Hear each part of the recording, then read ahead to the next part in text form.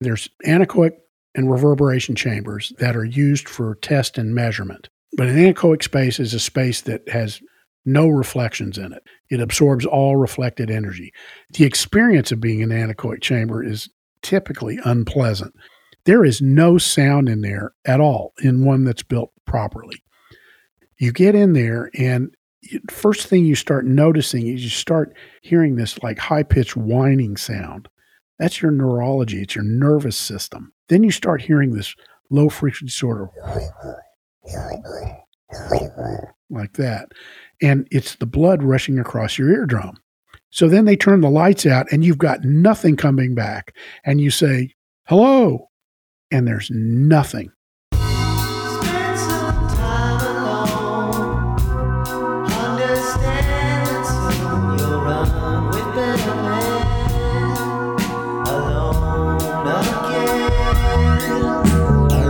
Welcome to Sing for Science, the show where musicians and scientists talk about music and science. I'm your host, Matt White. Each week, we'll talk about a song by our guest artist and how it connects with our guest scientist's area of expertise. Today, I'm pleased to welcome Mac DeMarco and acoustic engineer Russ Berger to the show. The title of this week's episode is Chamber of Reflection, Understanding Music with the Science of Sound. Hello, Mac and Russ. Thanks so much for coming on the show. Oh, yeah. My pleasure. Hey, Matt.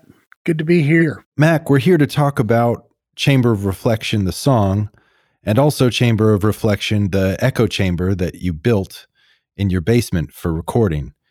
Could you give us some background on the song before we get into talking about the space underneath your house? Sure. Chamber of Reflection is off of an album of mine that came out in 2014 called Salad Days. I recorded that record in New York and like right on Myrtle and Broadway. I had a little studio in this warehouse that we were living at. We're like kind of warehouse style thing. It was called the Meat Wall. It's no longer there. That is an evocative name. Yeah. But yeah, I made it back then. The title, it's actually it's a Masonic term as well. I don't really know too much about Masonry, but I have some in my family tree, some Masons, and talking about the dark arts here. I mean, maybe, I don't know, who knows? But I guess the idea of the Chamber of Reflection in the Masonic religion or whatever you want to call it it's I think part of the initiation process of becoming a Mason, and you go in and there's some things you do in there. You spend a certain amount of time in there.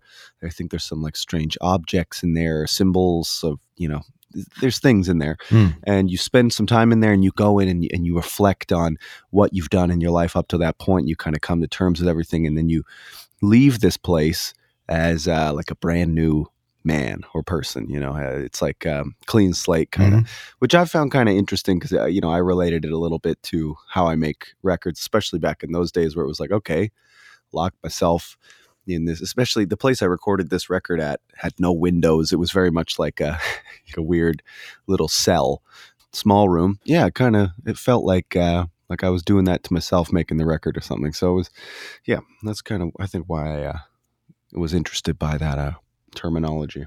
But in other terms, a chamber of reflection is literally a chamber or a room or space where you shoot sound into, and then you mic it up. If it's bouncy in there, you get a nice extra layer to put on top of your whatever you want to send in there, vocals, drums, piano, doesn't matter.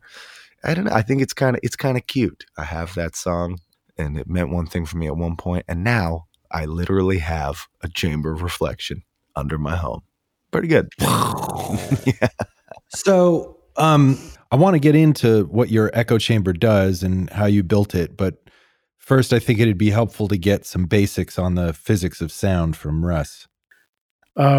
Sound basically it's frequency and wavelength, which may or may not mean something to you, but frequency is how often something happens. And that's broken down into cycles per second. It's typically how many times something happens in a second. So a wave, we know what a wave is. A wave looks like a wave from the ocean. When it rolls in, there's a peak, and then there's a valley, and then there's a neutral part in the middle. And basically one cycle is going from neutral all the way up to a peak, and then all the way to a valley, and then back to neutral to rest. And sound is basically a bunch of peaks and valleys, rarefication and pressurization of molecules in the number of cycles that occur for frequency. For instance, mid-range frequency is something that we consider 1K is about 1 kilohertz or 1,000 cycles per second.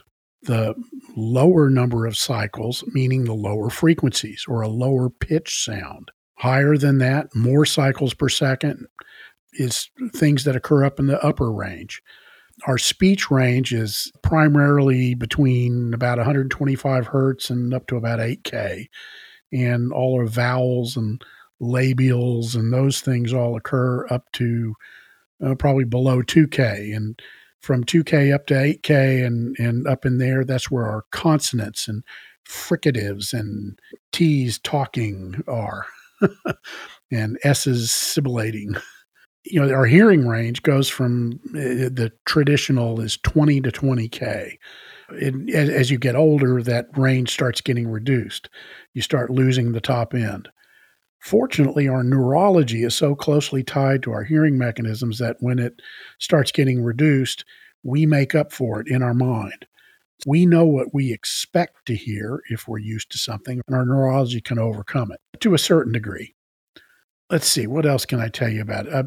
Piano is like the perfect instrument. It's percussion and melody and musical and frequency related. Its range runs from a little above 30 hertz up to 4,500 hertz, something like that. But there's all this harmonic content in it that comes off the strings. So you have the fundamental, but then there's all the harmonic content that goes on. And that adds richness and tone and helps us perceive pitch. We don't just hear pure tone, we hear the tone plus all the harmonics. And some of those harmonics reinforce, some of them actually detract or destroy some of the sound.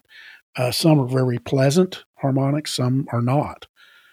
And then so when harmonics happen, I mean, on a guitar string, for example, the most substantial harmonic is at the midpoint between the top and the bottom of the string, right?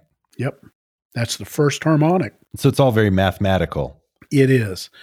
There's a wonderful book called Gödel, Escher, Bach. And Gödel was a mathematician.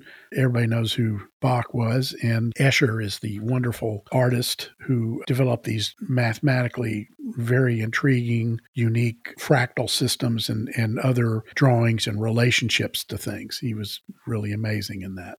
Tessellated forms. I believe he developed tessellated forms and other things. At any rate, the book is interesting because it relates music to art to mathematics. And they're all very closely related. The same things apply. There's harmony, there's dissonance, there's texture, of course, there's frequency, there's rhythm. All those things are in architecture, they're in music, they're in math, they're in art. So it's a real interesting relationship. They're not that unusual. Mac, as you've uncovered more knowledge about the science of making music and sound, has it affected your process in any way for better or worse? Yeah, I mean, I get more interested in the nitty-gritty of the recording side of things. I'm sure a lot of my fans would be like, just go back to the 8-track and make like really crazy sounding, like weird, crappy, like, and, fair enough. I like the way those records sound. But now it's, I get really obsessed now with microphones and, what the preamplifier is. Like back in the day, I didn't care. It was like, oh, it has a phantom power switch. Like, thank God, But I try to keep this in mind a lot of the time where, with recording, there's no right or wrong way. Things turn out good, things turn out bad, but it's not like right or wrong. Like maybe, if you've like completely erased something with phase cancellation, like, okay, maybe that's not very right, but even today, because there's so much information that's available on the internet, I go online and I'm like, well, how do you mic this up? How do you do this? And you read all these things and you keep all of these things. It's like, oh, well, I should do this. There's all these guidelines set up. And then I feel like it's almost a footnote nowadays where at the end of some forum post or something, the pro audio guy will be like, but remember, there's no real rules. But it's like, but you just laid out all these rules. And like, now I'm going to, keep those in mind, and it is going to influence. And that's one thing I think about, from the time frame when I did Chamber of Reflection or any of those other recordings, is I really had no scope of that. It was like, well, this thing makes a delay sound. That's great. This is a mixing board, so I can put sounds together. Okay, fine. This is a microphone. I'll just use it. The real like true experimentation or like true just like unknowingness or something. It's hard to come by now. I don't know. Yeah, right. Would you? Is it fair to say there's a certain amount of alchemy involved with music? Yeah, I think so. If you go right down to the bare bones of like how a microphone works, even it's like like magnets, like like electrical signal, especially on tape. It's like tape to me still is like okay. So there's this piece of plastic with all this dust on it that somehow is taking this electrical signal and you're able to reproduce like that is insane to me. It's even more, I mean, the computer side of recording things where it's like pretty much ones and zeros, so many of them that it can make this, representation of like a sound form in the air or whatever. Like that's crazy too. But for some reason, I understand how that works a little bit better than this like elemental, like, oh yeah, well, it's like magnetic tape dust. It's like, what? Yeah. Like pixie dust? Like, what are you talking about? Or speakers. Speakers too. You're pretty much just vibrating a piece of cardboard. I mean, now I don't really know what speaker cones are made out of, but yeah, like it's very bizarre. It's very bizarre. Yeah. So Russ, while we're here, what is happening when a sound is coming out of a speaker? It's pushing air, but how's it doing it? Well, it's a piston. There's a coil of wire in there. Anybody who, I guess for me, I guess it was third grade or fourth grade, where we'd have a coil of wire and we create an electromagnet. It would, magnetize a nail. Or if you took the nail and you ran that through this coil of wire and you had the ends of the coil of wire connected up to a meter that measured current, you'd notice that current occurred because of that. So basically a solenoid or a speaker or any of those things are basically a coil of wire that is alternating current is passed into it. And when the current flows in one way, when it passes through there, it forces the cone out into the room during a positive cycle in the wavelength.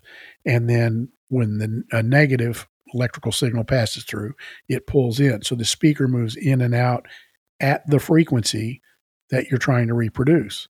So if you're putting a 100 hertz signal out, very low, a bass signal, then that speaker cone moves in and out 100 times a second. So it moves out and comes back into rest and then back to zero 100 times every second. Now think about reproducing something like, say, the sheen and the top end of cymbals or sibilants, things that are really high. That has to move at 16,000 times a second. So there's all kinds of art and math and science and a lot of alchemy that goes into making a speaker not only function, but function efficiently so it'll play loud enough to reproduce the levels we need. We'll do it over low signals all the way to high signals and do it over a broad bandwidth. And then also, so it has a polar pattern, so it reproduces sound into the room in a way where it covers everything or covers what you want. Maybe it's focused. You want to focus it more at a certain place in the room or at certain people and keep it off of the walls, for instance. Or maybe you want it to cover everything, to be almost omnidirectional. So anyway, I don't know if that answered. No, that definitely answers my question. And what are some of the ways that you can make a loud club sound good? Turn the volume down. But when that's not an option. Yeah, it's really a problem. You're chasing your tail to a bit, trying to increase the sound, keep the distortion down, improve the intelligibility, and then you're fighting in a noisy environment. It's self-defeating in a way, trying to compete with the noise level with the volume control. So usually the first thing that we look at is you try and set an appropriate background noise level in the space. That means using another sort of, subset of acoustics is noise control, HVAC noise control in this case. So you try and make sure that the background noise level is low enough so that you're preserving the quality of sound that's there. If you're trying to compete with a noisy crowd, well, then they're not there to hear your music. You're not, you're going to force it on them. I mean, I'm sorry. This is now we're getting into philosophical discussion here. I mean, if the purpose is for people to hear and they're coming to hear, I mean, I've been a number of concerts I've been to, you could hear a pin drop in there where you're really leaning in and listening to the music and the nuance of it, the harmonic structure, and if there are words, what those words mean to you and what those harmonies and melodies mean to you. Maybe they're familiar, maybe they're brand new to you, but there's this wonderful emotional interaction that happens. And if you're just in the middle of a loud club, well, I mean, you're in the middle of a loud club and you turn it up wherever you want and that's it. But, if people are talking and distracting, you keep turning it up and it just gets loud. And now people aren't hearing linearly. It starts compressing the overall dynamic range of the program. So the lows and the highs, that emotional content, those peaks, those transients, those things are all getting kind of compressed just to make it loud. Yeah. Well, it's crazy, the screaming and the hooting and the hollering and then having to get the bigger PA. And then all of a sudden you're in this just, at least my engineers that travel with me are just kind of like, they're too, like, cause I don't want to be playing super screaming loud. I don't make super screaming loud music. They're just kind of like, we have to get on top of them. It has to be louder. And it's just like, it's a good problem to have though. Well, it is a good problem to have, but I don't know. Live sound, it's crazy. It is. But you think about concert sound outside, all the issues that you have with that, with noise control and the rest. And one of the phenomena that I find really fascinating is when you're out there listening to something, you're out on the lawn, and all of a sudden the wind blows a little bit, and it sounds like the sound is just blown away. It just all of a sudden goes dark, and then all of a sudden it'll come back when the wind stops. It turns out it's not the wind. I mean, it is the wind, but it's not sound being blown away by the wind. Sound travels at 1,130 feet per second, and a little 10 or 15 mile an hour wind is not going to do much of anything to it. What's happening is the wind is moving a big ball of thermal energy or thermal difference, in essence, a weather front between the speaker and the listener, you out in the lawn. So if it blows a big blob of cold air in there, when sound hits that, it bends it down into the ground. If it's a hot day or there's hot thermals and it blows hot air across it, it actually bends the sound up and past you. Russ, you mentioned a term a minute ago some people might not know. You were saying how turning up the sound too loud takes away detail in the music and compresses the transients. What is a transient? Well, let's say a gunshot or a drum hit or plucking a guitar string. That initial ping, that pop that comes out of there, that's a transient. Interestingly enough, high transients can really affect hearing and cause hearing damage. There was a study done many, many years ago over in the UK where they studied a group of performers, rock performers, and half of them had hearing damage and half of them were just fine. They were playing the same band night after night, week after week, year after year. And it turns out the ones that had hearing damage, there was a correlation between them drinking and typically marijuana, but not hallucinogens or that, but drugs that sort of retarded your physical response. The smallest muscle in the body is called the stapedius muscle. It's a muscle in the inner ear, and it acts like a little limiter. So whenever it senses a really loud transient, it triggers and shuts down to protect the inner ear from loud noises. You've heard this if you've ever been, you've been on the front line and you got the drummer behind you whacking on the snare drum, and sometimes your ear will go into spasm where it goes, you can just feel it like shutting down and almost spasming. Well, that's the stapedius muscle. Well, apparently drinking heavily reduces the speed with which it can operate. It lets transients by, therefore hearing damage. Wow, that's crazy. So, especially to think that usually when I'm playing a show, alcohol is part of the equation. Yeah. And that's probably the loudest place that I'm, usually in. Yeah. Well, no shows right now, but for the most, that's insane. Huh. Well, you heard it here, folks. Got to ease up on the hooch. Or just control your levels. Well, we're about at the midpoint of the show, and Mac, I'm dying to hear the sound of the chamber of reflection, as it were, that you built in your basement. Could we get a taste of what it sounds like? Sure. Let's see. There may be some strange sounds. Is what the thing about the chamber is that it's not. I mean, it's a room down there, but it's not exactly perfectly isolated. So a lot of times when I'm recording, I'll hear a truck going by, or birds chirping, or a helicopter or something. So if any of those sounds come in, don't be alarmed. It's just, but let's try a little bit. I'm just running straight into it. Let's just bring that bus send up. Oh yeah. Ooh. That's the sound of my basement. That's nice.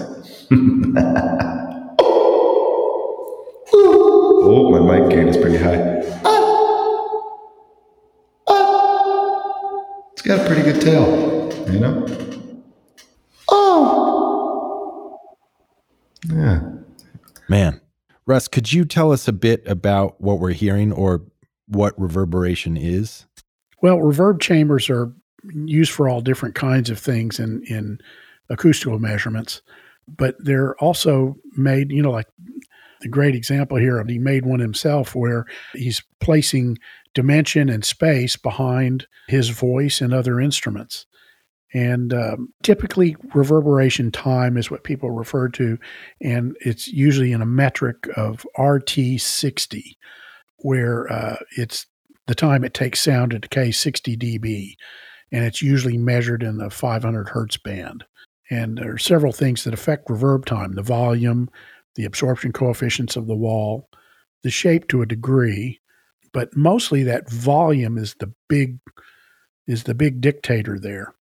And to get longer reverb times, the walls need to be very, very smooth and reflective and hard. And it's best if the room is shaped optimally so that you're avoiding certain standing waves, which occur in any time a room is bounded, but build up when room dimensions hit on multiples of one another. But you're looking at that mean free path, the path for sound to make it all the way back around a room to the microphone. That distance affects the reverb time, but the volume is mostly of it. As you start making the room smaller, it starts developing certain characteristics that you can hear. Mac, I'd love to hear any details you'd care to share about how you built your chamber. We built a number of them, and they're a lot of fun to do, and it's always an experiment because you just really never know till it turns out. I'd love to hear about what speaker you used, what microphone you used, the placement, how you finished the walls, the approximate size of it. Love to hear about that. Yeah. I'll take it off while I'm talking. So essentially, the concept I guess we should talk about for this kind of chamber reverb that I've set up here is you pretty much put a speaker in a room, and then you put a microphone in the room as well.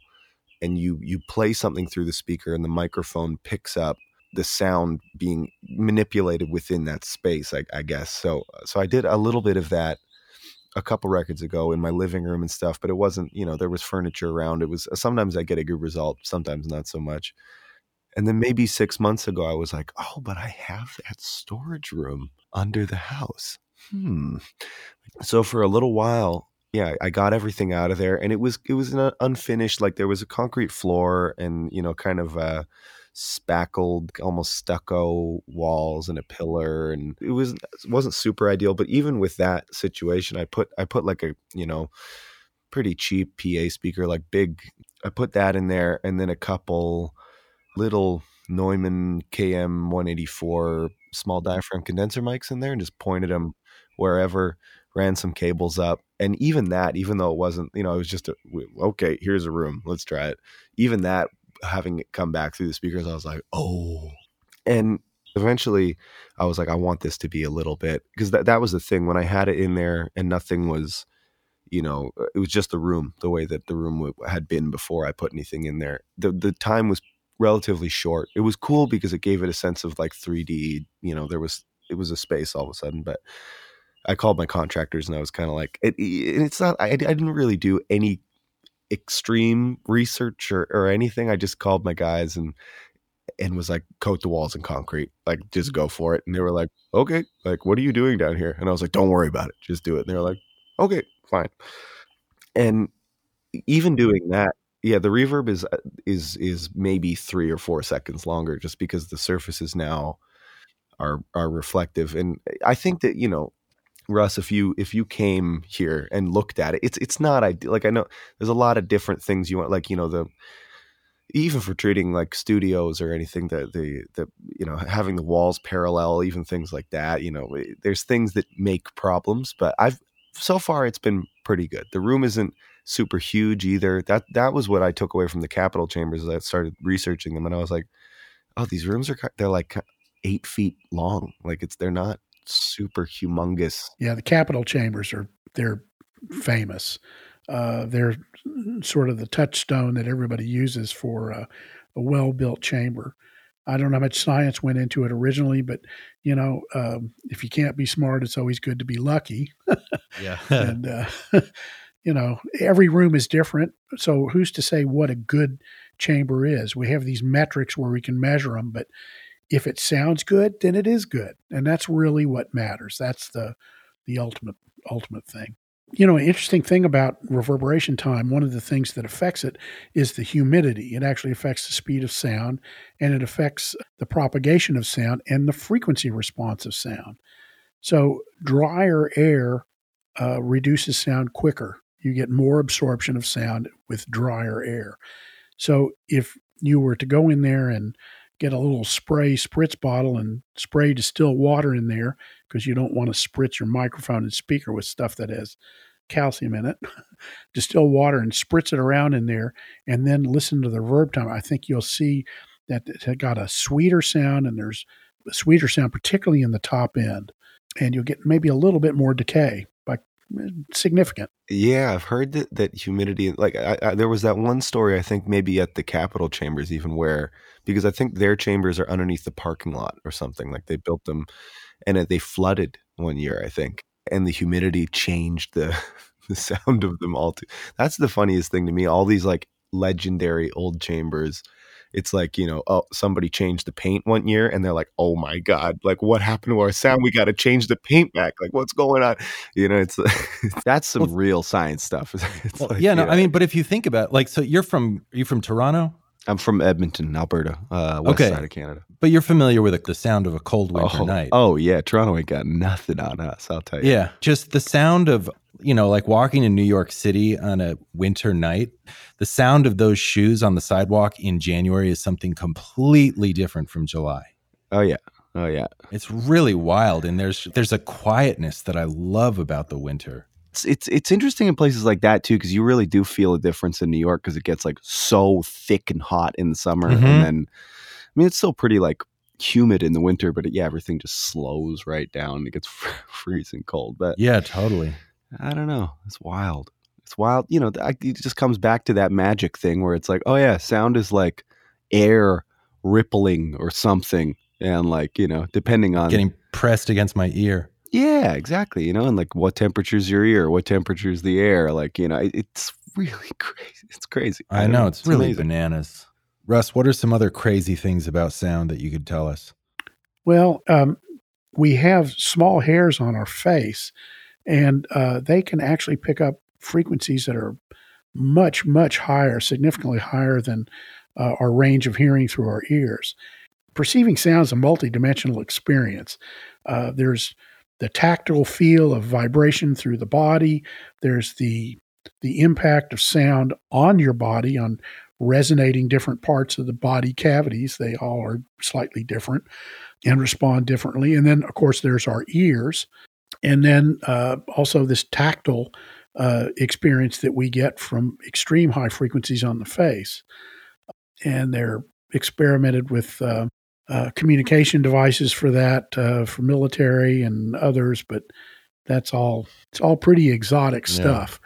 At a practical level, it really isn't. Now, if I'm making a product and make claim that my speaker cable will, you know, make the hairs on your face stand up and you'll hear to 60K, well, prove me wrong. I mean, it doesn't have as much practical aspect for the normal hearing things. But that's pretty sci-fi. Yeah, it's real interesting stuff. There's just so much that we continue to learn, and what we think now. And again, what I'm repeating or is what I have understood, what I've read, what I have uncovered and discovered myself. But I'm always ready to learn something new. It's a matter of synthesizing all these different pieces of information together to put together to translate that into bricks and mortar, into spaces and rooms. There are three sort of main aspects. There's a physiological aspect to hearing, and then there's a perceptual aspect, and then there's the acoustical aspects of it. And the physiological part is like head shape, for instance. There's a thing called ILD, or interoral or interlevel difference. And then there's an ITD, interoral time difference. Because our ears hear level, if we hear a different, and they're spaced apart with most people on either sides of our head, if you hear a level difference in one side than the other, then you perceive the sound from being over there. But there's also an interoral time difference. That means if sound is on one side, it's a shorter difference in time to get in one ear than it is to get all the way around the head to the other ear.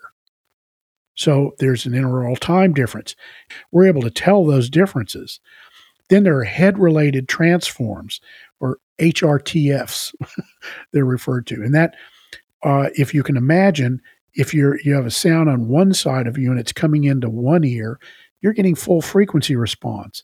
But if you come around to the other ear, the head is blocking it. So all of a sudden the sound is muffled. You also have these transforms that are from that. And then we have an interesting thing with our pinna. That's the fleshy part of the ear and the ear canal, the way they're tied together. They're unique in every person. They're like fingerprints. And that's part of facial recognition, and some of the other things they're working on are actual shape of pinna and ear. But there are these things called pinna transforms. Dr. Putty Rogers is the one who really pioneered all this work, and that was back in the days of Dick Heiser, when he came up with time delay spectrometry and released that time-gated measurement responses that allowed us to measure not just frequency and level, but also time when these signals were happening.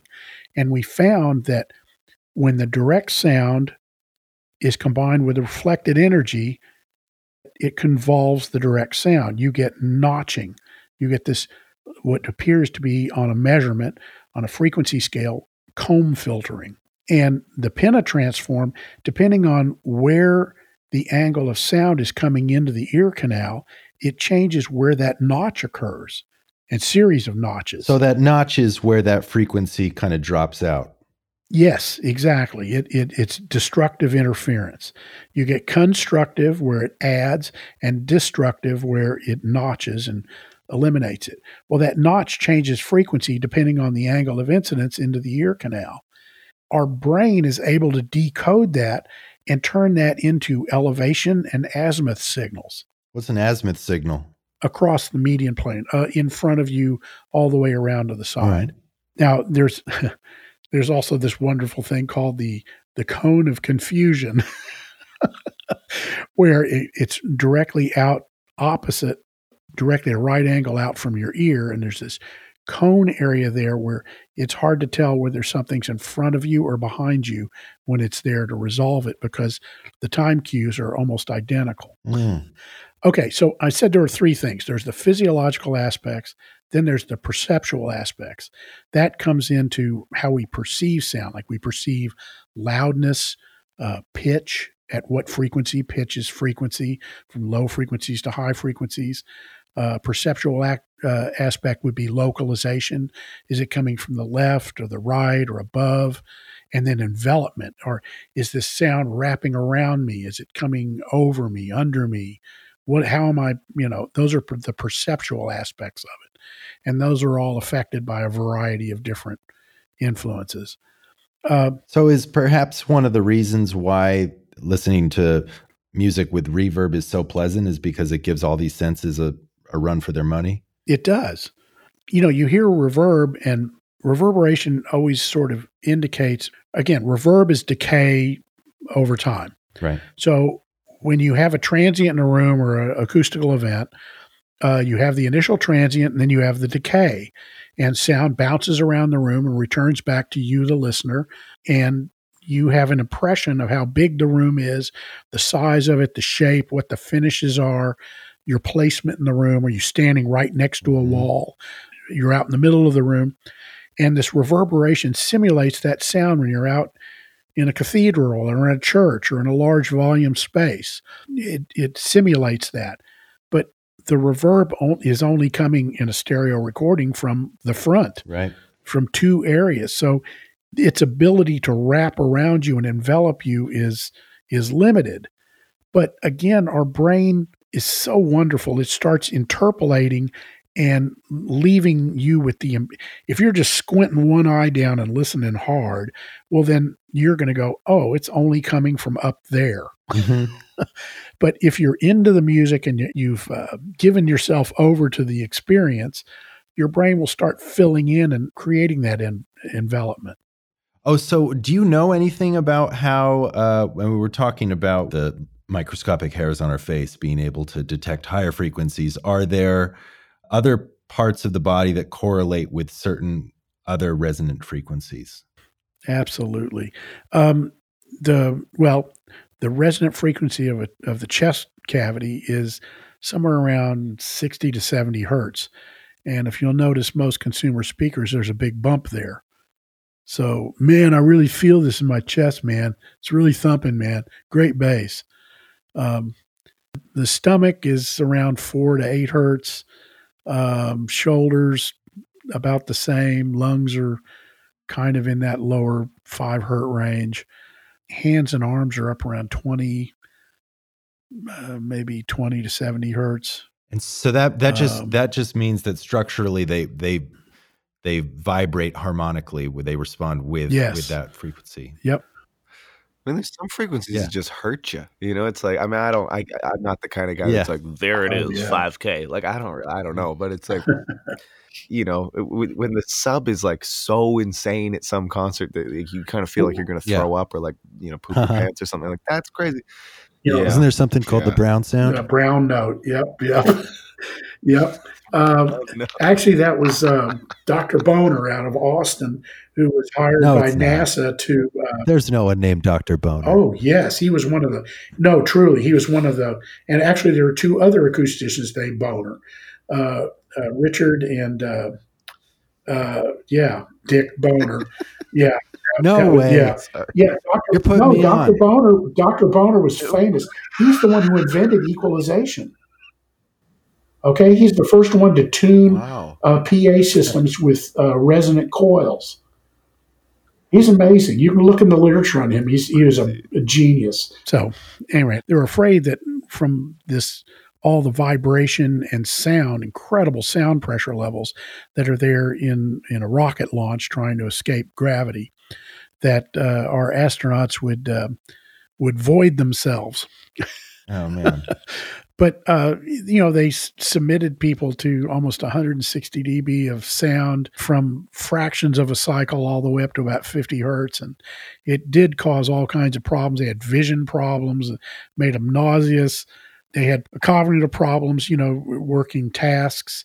Motor skills were off and other effects and stuff. But there was no profound pooping produced. Fair enough. Well, on that note, so to speak, it's about time for us three to wrap up. Mac, thanks for taking us into your basement. And no problem. Russ, thanks for giving us a good education on the physics of sound. Thanks, Matt. Thanks, Mac. Great to be here. Okay, take care, guys. Yeah, God bless you. Be sure to keep an ear out for Mac's next release when he puts out 2 sets of demo records from the Here Comes the Cowboy album. And you can see some of Russ's design work at his company's website, rbdg.com. Today's show featured original music by Panoram and was co-produced with The Talkhouse. Special thanks to Chris Taylor, Michelle Cable, and Josh Lewis at Urban Recording Company. And if you like what you heard, please subscribe to Sing for Science and check out our other episodes.